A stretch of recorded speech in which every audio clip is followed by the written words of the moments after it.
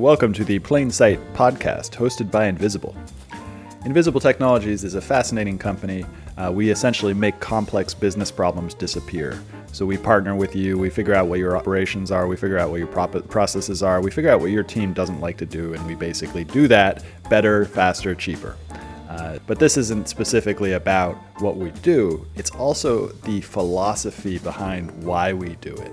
So this show really gets into what makes Invisible tick. Who are the key players at Invisible? Who are the key players outside of Invisible who enjoy our work? What are all the things that are going on inside of Invisible? What a podcast does, it allows you to find out things that you normally wouldn't be able to find out. So it's like a fireside chat that's basically decentralized and anybody can listen to it at all times. So we really invite you to listen and subscribe if you really like these episodes.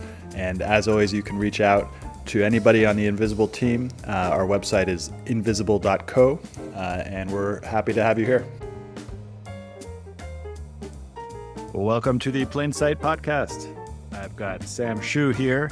He is a partner and vice president of training, learning, and development at Invisible Technologies. He specializes in product operations and system solutions, helping lead organizations to scale, their people to grow, and relationships to thrive. So welcome to the show, Sam. I appreciate it. Yeah, I'm glad to be here. So what is the essential element of training a team of contrarians to all do good work together? I love that initial question.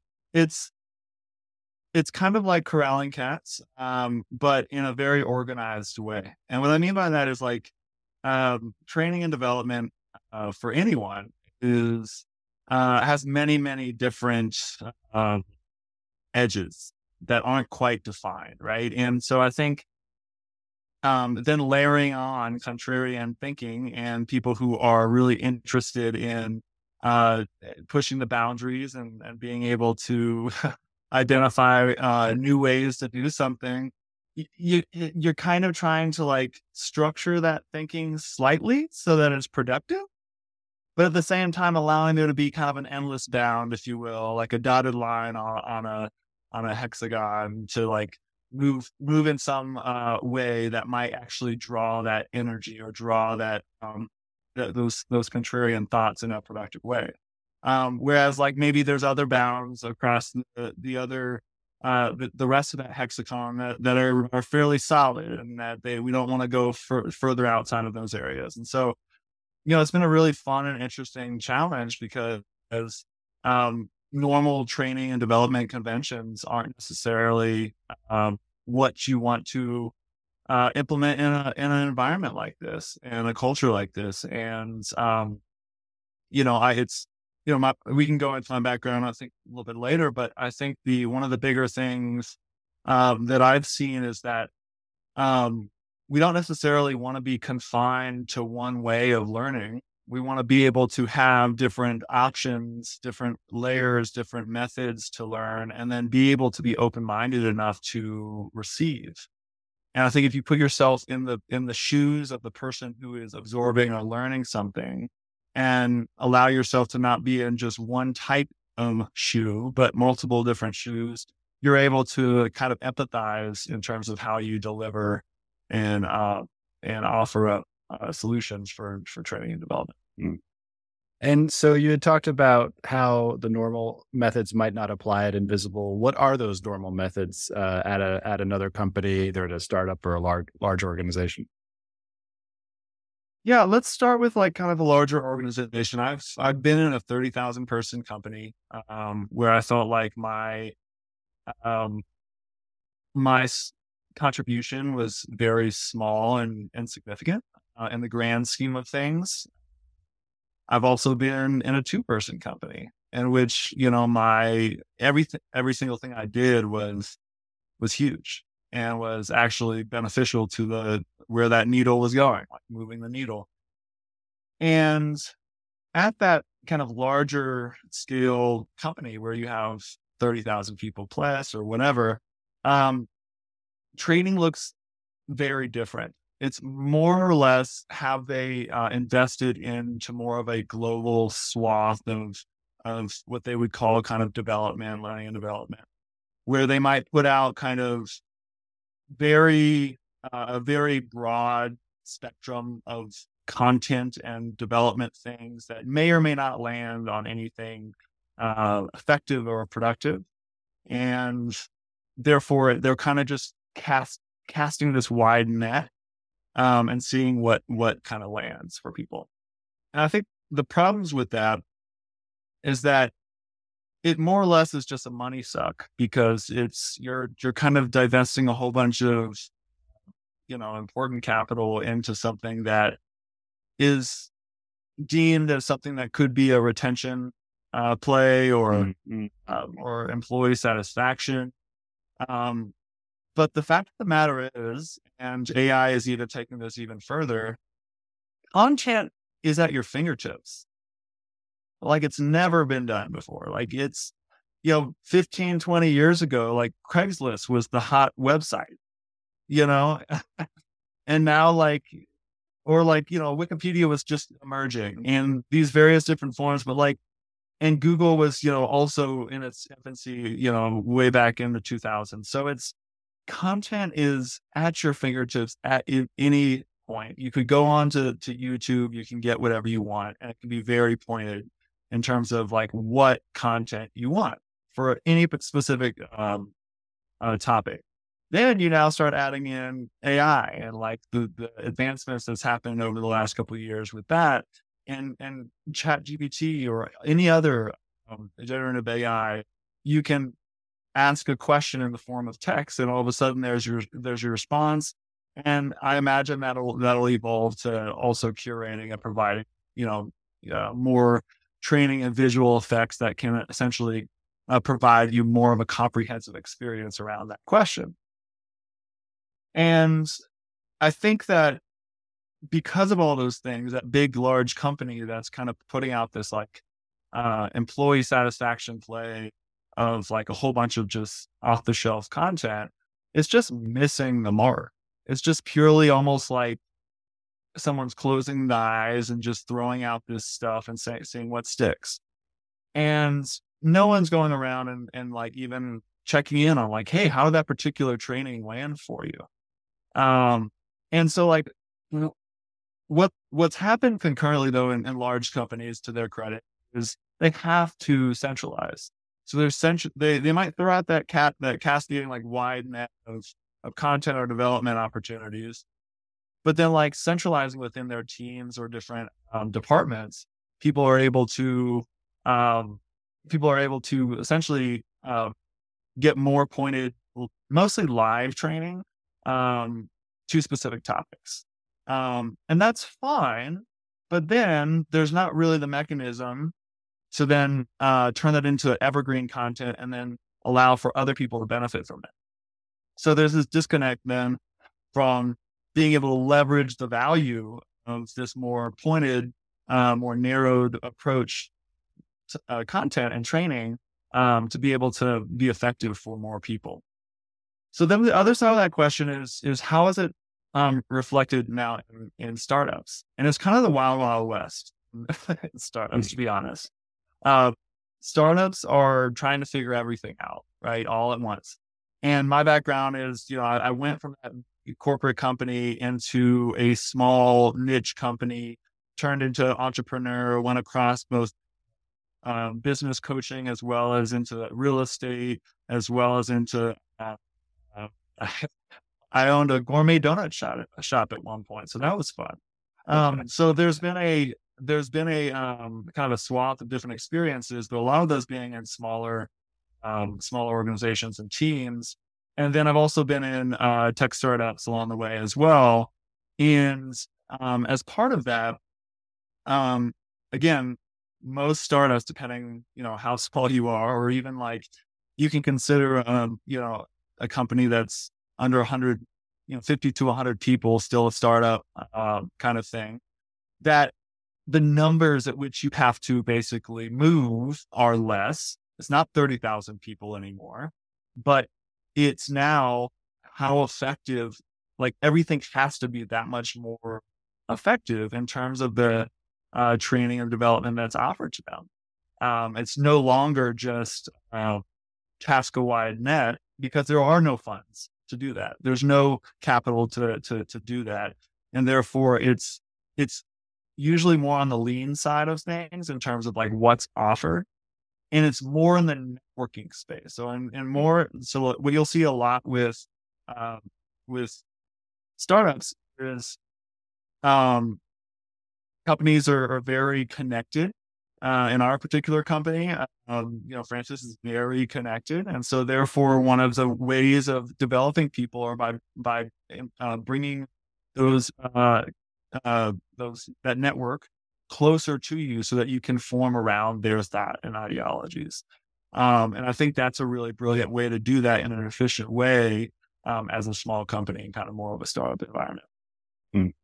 It's super interesting, and this whole time I've been thinking, there, like at a startup and also at a larger company, because you mentioned all the stuff online, like there's just tons and tons of stuff you can find online to learn how to, build a machine learning algorithm or do coaching or all these specific things that are out there for anybody to consume if they have the will. But then at a startup, it seems like the training may be more specific to what the company is actually doing. And it feels like you have very good perspective on this for AI training and AI enablement. But how does training play a role in teaching people who work at a company how to do the things that the company is really good at? Yeah, for sure. So the most important thing about training is making sure you understand your audience. Like that's foundational. If you miss the mark in terms of who your audience is, like if it's much different to be training masses amount of people who may not be as educated potentially, versus a C-level suite, right? Those are two very opposing audiences. And so understanding your audience is key. It's paramount. But I think that further taking that one level further, I think it is training has to be actionable. I always say that, like, people say knowledge is power. Well, I've always kind of switched that up and said like taking action on knowledge is power. Again, we have every piece of content or information at our fingertips. Never before have we needed to like consume as much knowledge because we have it at our fingertips when we need it. It's this thing, I have a Lean Six Sigma certification and background in process improvement. And one of the things in that is just in time manufacturing. That's where lean manufacturing came from, was this idea of producing a just in time components and just in time like end products like a car, and therefore it reduced the amount of inventory a company would have because they don't have to hold on to that much more. But you can think about that as it relates to knowledge as well, right? Like instead of holding as much inventory in terms of your knowledge or what you've consumed or what you've learned or anything, you can just get the just-in-time gratification of just going onto Google or asking an AI bot. So I think it's just going to get more, and then you start to like project that out even into your real time, real space of augmented reality and the different lenses that are coming out. Like you're going to be walking down the street and you have the just-in-time information about this particular pub that you walk by, or this store that you go into, and the person, all of these various different things. And it's going to be, some people are not going to love it, but it's literally getting more and more and more focused as to when that information arises.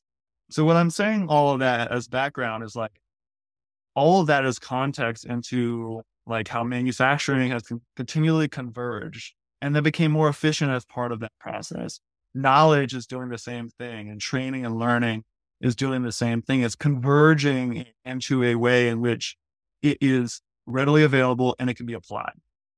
So let's talk about that. Like the application of training, the reason why that big cast of wide net training in a big corporation is not as effective is because like, hey, here's 150 different courses you can take.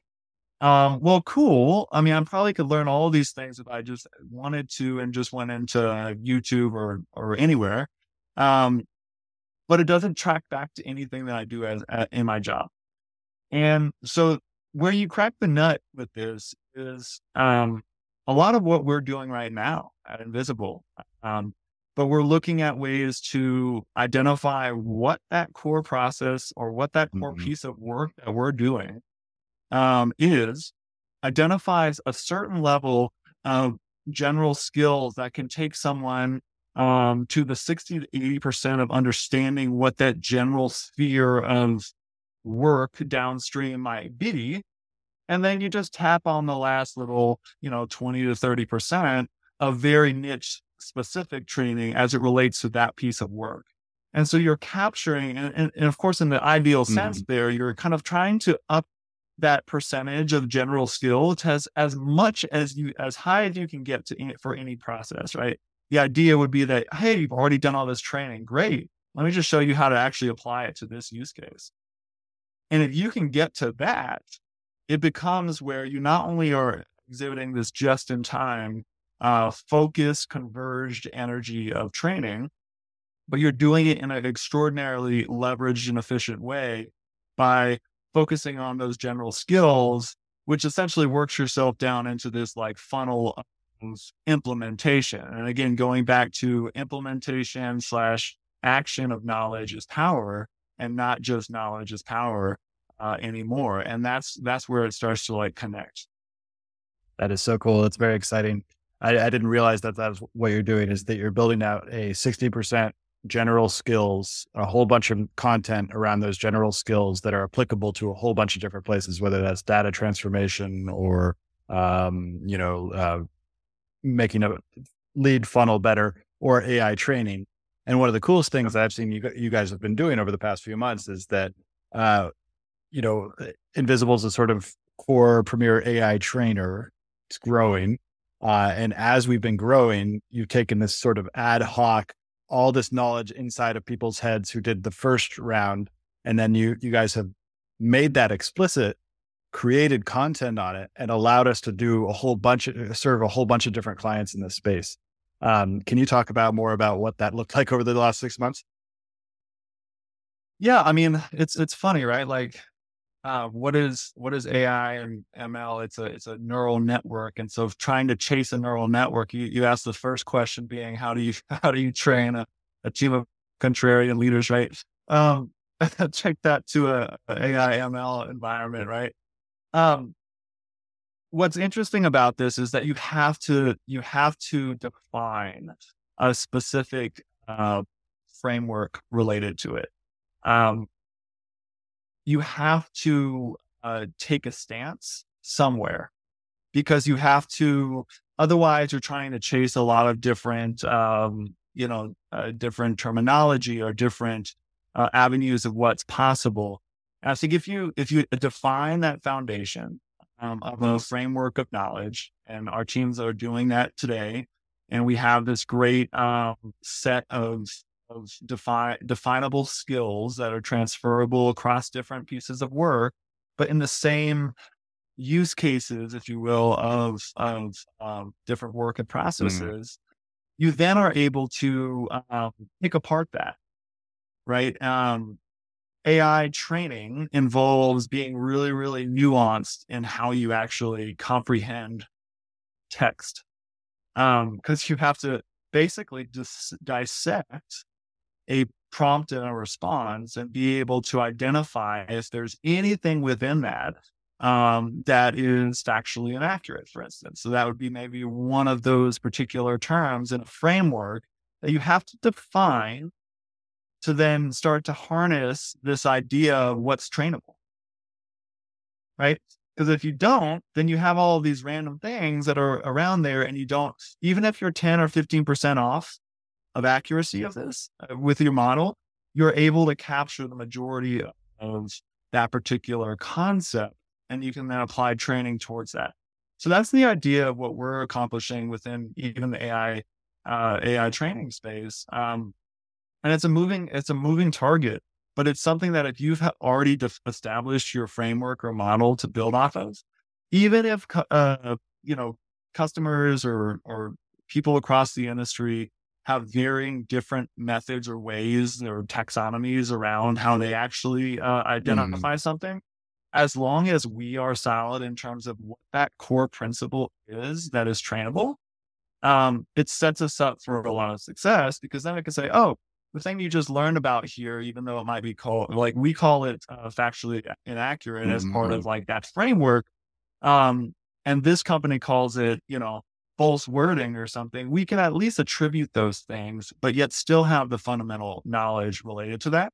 And then we can just kind of course correct as it relates to any particular client, if we mm. need to. And a lot of times we are actually defining a lot of those things, and we're Yeah. the ones setting the tone from the get go. So it's not even a need for us to like see our clients come to us with those things, because they're actually asking us to define how to better train their models. So we having our own stake in the ground in terms of what that model and framework might be actually provides us support to be able to then say confidently to these organizations like, hey, we've done this once or twice before. We also have a framework, Mm, and this is how it's worked in the past. Here's how we can apply that skill set. And specific to training, we can verify that these people have been trained against these core competencies. We can verify that these people have this level of quality against these core skills. And as now you can start to see the blend of training being actionable and the power that that brings, where if if I just sent out 150,000 courses to someone, it's nowhere even close. And so I think this is going to be where we start to like differentiate ourselves even from larger companies as they start to grow, is that we're going to create that the central hub of looking at first principles and setting up frameworks and setting up ideas of how to train prior to just saying, hey, this stuff might be relevant to you, and then trying to train through that.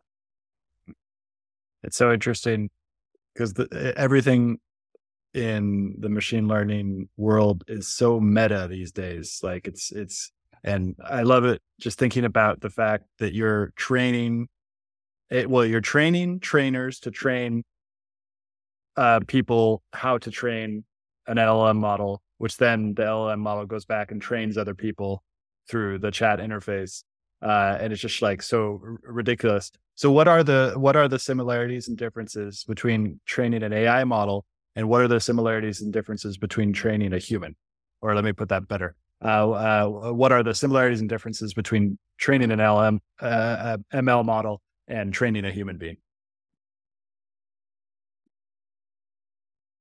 So, I think the final output and the ideal case of training a large language model is to try to get it as close to being Mhm. human as possible. I mean, I think the whole reason we would point something out as being completely wrong or completely misstated or completely hallucinated, because it has no, or like various different things that are just like totally tangential, for instance.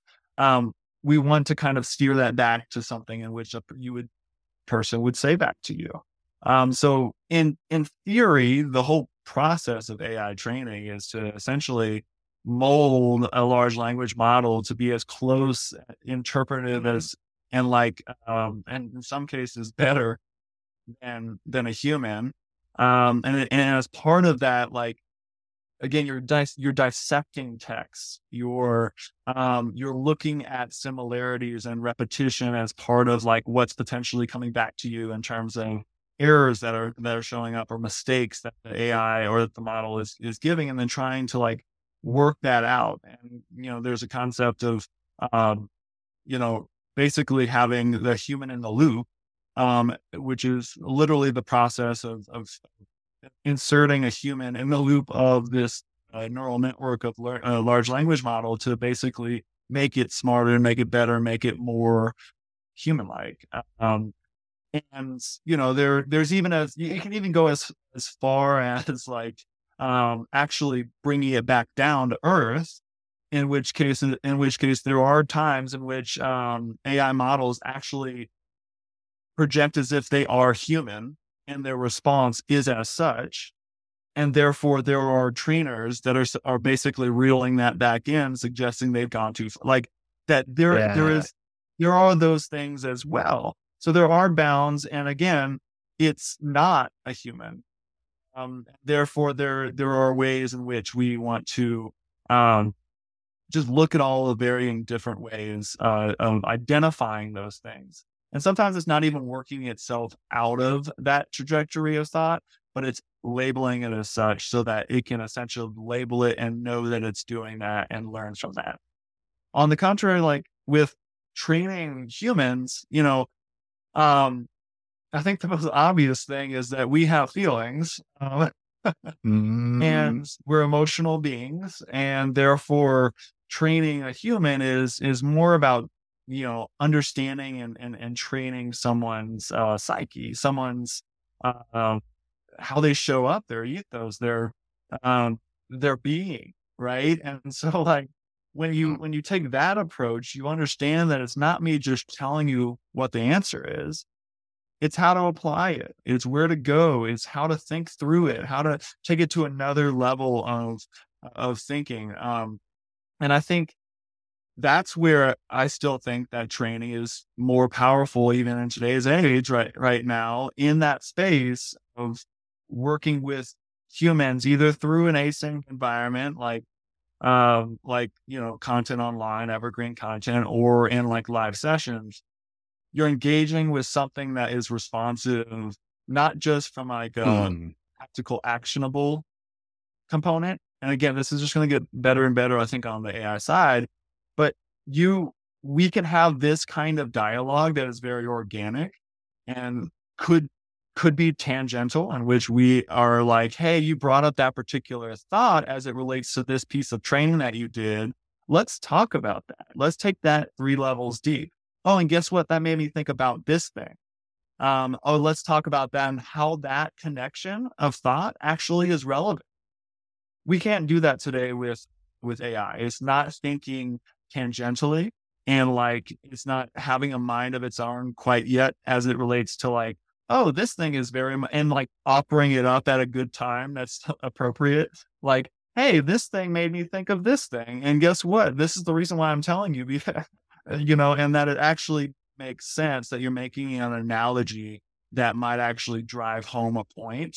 Obviously AI is very much more tactical in that approach. So that's all kind of meta in terms of like how you would actually train those two different things. But I think the bigger thing on the human side of things is, yes, you have to get through the kind of the emotional side of how something is received. But again, going back to the complexity of the person receiving that, you have to address your or position your training with many different methods: text, images, videos, because people are like, through actual practice, and for the kinesthetic learners.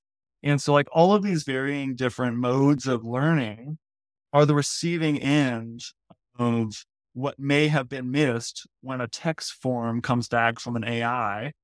But yet in a human to human engagement, I can say, hey, let me show you this video, or let's create a video to help train this particular thing. So there's a lot more forms of engagement that you have to account for in that particular case, because you're dealing with so many varying levels of inbound receptivity and comfort.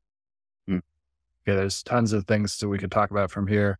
One thing that came to my mind was that when you're talking about how the bot can't really go tangentially, it's also not sending you random messages. Like a lot of humans will just, send a random message at 3 a.m., or whatever. The bot's not doing that ever. And it's not going on tangents. It's not waking you up and saying, hey, like, what about this random thing? I just learned about this thing. I'm so excited about it. But I thought we could train an ADD bot to go really tangential, to like basically be like this podcast, but with an ADD bot. You totally I could. Yeah. I mean, it's going to happen. These very different, things are going to happen because the technology exists and you can train it for however you'd like to. It'll be kind of an elective case in that case, if someone wants to like have that kind of a model or someone like, reminding them about certain things throughout the day. Like, there's all sorts of like levers that can be taken, to get us there. But, it'll just be interesting. Because that's one of the Invisible's basically secrets in plain sight is that we're able to be a strategic partner because we've solved so many problems across the field. We're sort of generalism. We're scaling generalism. We can go in and give solutions to problems because a lot of people who are actually building these LLMs are just like hardcore researchers. Somebody made this great tweet about how one of the companies they started they just the researchers are now making eye contact, but the first 500 people couldn't make eye contact because they're just so they're so intelligent that they're autistic, Asperger's type of thing. But we're like problem solvers who can essentially solve whatever problem we're presented with. I mean, not every problem, but we can solve a lot of them. And is that accurate about Invisible? Is that one of Invisible's secret sauce is that we can essentially like, well, what does the client want? Do you want that? We can figure out how to do that and basically innovate on a solution to that problem. Yeah, I think he hit the nail on the head there. Invisible is unique in that we're horizontal. And, most SaaS companies out there, one of the reasons why, when Invisible was founded, it was hard to get funding from VCs is because VCs only want to fund very narrow, niched, verticalized, applications, and then have it as systemized as possible through preferably a SaaS product platform products. And the challenge with that is you are then identified in this very niche application. And of course, those are companies that are being bought, sold, IPOing all the time. And the harder route is the route that we went. When we're like, hey, we can serve, and this is what normal conventions would say, don't do, right? Like, don't say you're everything to everyone. That's a bad business model, right?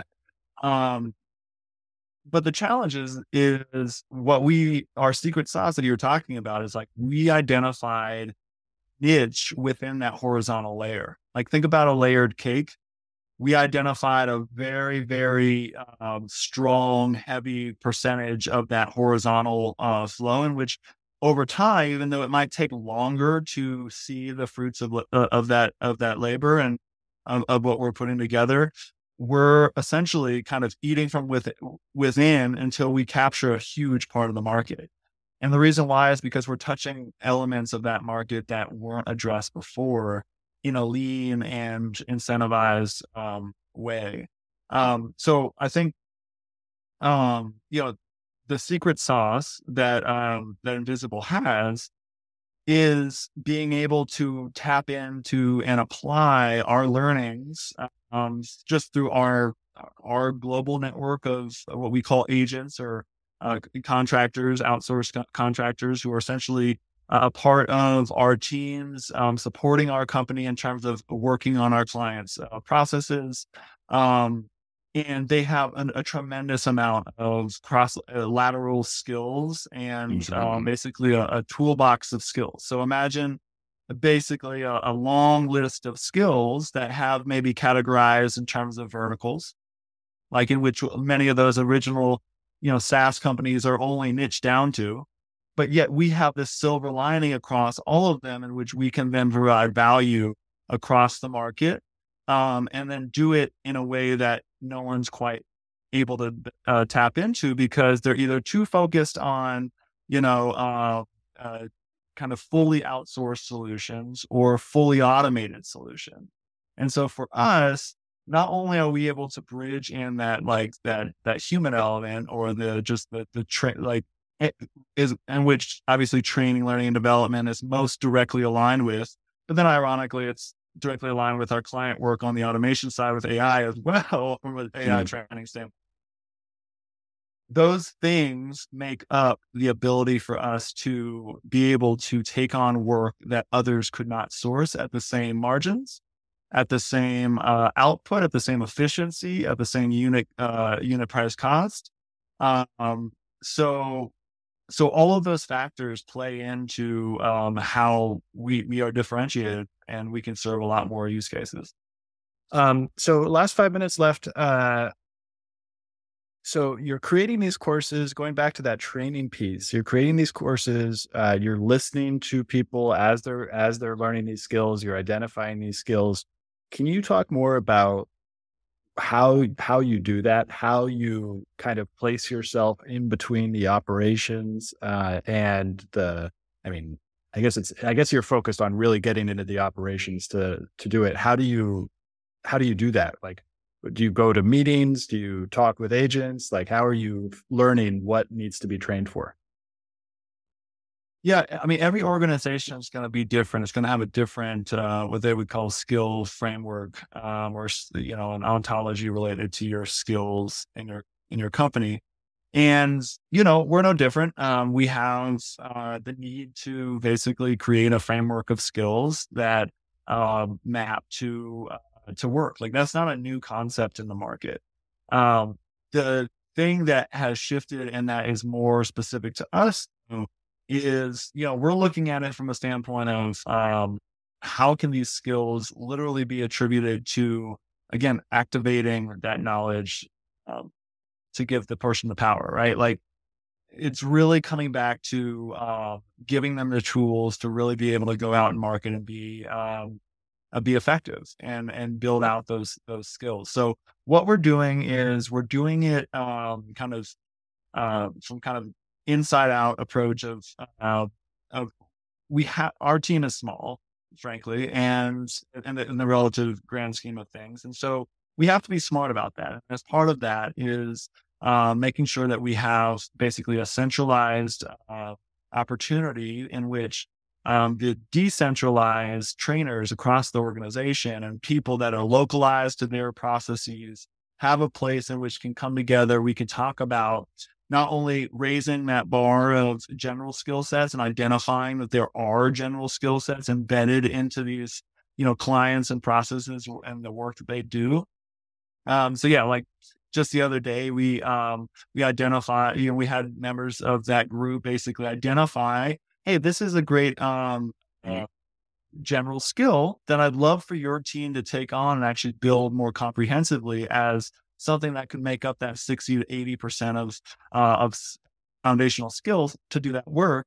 And then I'll continue to focus on that, like more niche specific, client related application to that skill and how I actually deliver that in the flow of work. And so I think that's where it's like kind of the inside out approach of like, we want to make sure that like we're centralizing and we're structuring the opportunity to be leveraged in collection of what these individual assets are that exist in our organization, but then also be able to look at it from a standpoint of we have to have a stance of like what the kind of top down approach is too. That would be kind of what I just shared was more of the bottoms up. Like the top down approach, we have to make a stance of like, hey, this is generally what the skills we want to map against this particular area and these particular processes and these particular use cases. And if we can then better like map that and then augment that with new knowledge and new general skills along the way, we start to have this machine that allows us to like be up to date. We have our foundation met, and then we're iterative in terms of how we're actually like building onto that knowledge set, and then applying it and labeling it and linking it to the right places. So like all of those things are like super critical. And as you can imagine, we are a knowledge workforce. And I keep on saying, I think we really are the talent marketplace of the 21st century. And like with that comes a lot of responsibility of being able to get right, not only identifying people's skills that they come to the table with, but then empowering them to learn skills they don't have to then be fluid in a marketplace that allows them to work in a broad horizontal environment of use cases and supply and demand in terms of like what's coming in and what's going out from a knowledge perspective. So that's our challenge ahead of us. I really think it's a fun one. It's a privilege to be a part of it. And like I said, like this will take longer than me just saying, hey, let's just send out a whole bunch of content and see if it sticks. But it will be more effective long term, and it will be what we want at the end of the day. Awesome. Thank you so much for coming on the show. How can people find out more about you and what you're working on? Sure. I mean, always reach out to me on LinkedIn or and yeah, I think that I can engage there. And yeah, I'm always open to connect with people and to talk about more applications of this. Cool. Thanks, Sam. Thanks a lot. Appreciate it. Hey, thanks for tuning into Plain Sight, presented by Invisible. If you liked what you heard, be sure to hit the subscribe button and consider sharing with your network. And if you're interested in learning more about how Invisible helps teams cut costs and scale, visit our website at invisible.co. See you next time.